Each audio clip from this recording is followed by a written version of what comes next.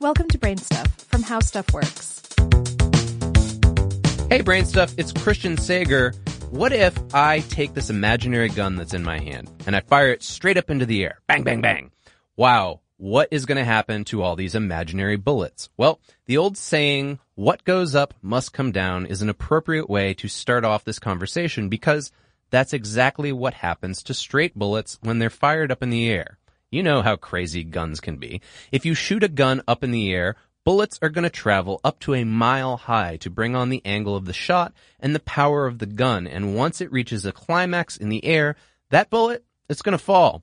Now, air resistance limits its speed, but bullets are designed to be fairly aerodynamic. So the speed is still quite lethal if the bullet happens to hit someone.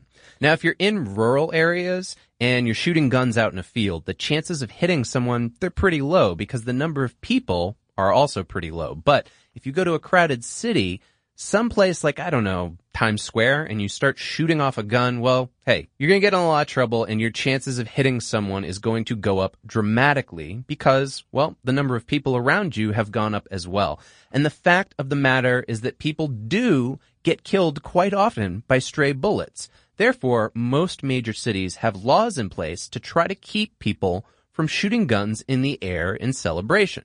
So if you want to celebrate, I don't know, think of an alternative like high-fiving or eating ice cream. That's a safe thing to do. You can throw your spoon up in the air and it might hit someone in the head. But you know what? It won't kill them.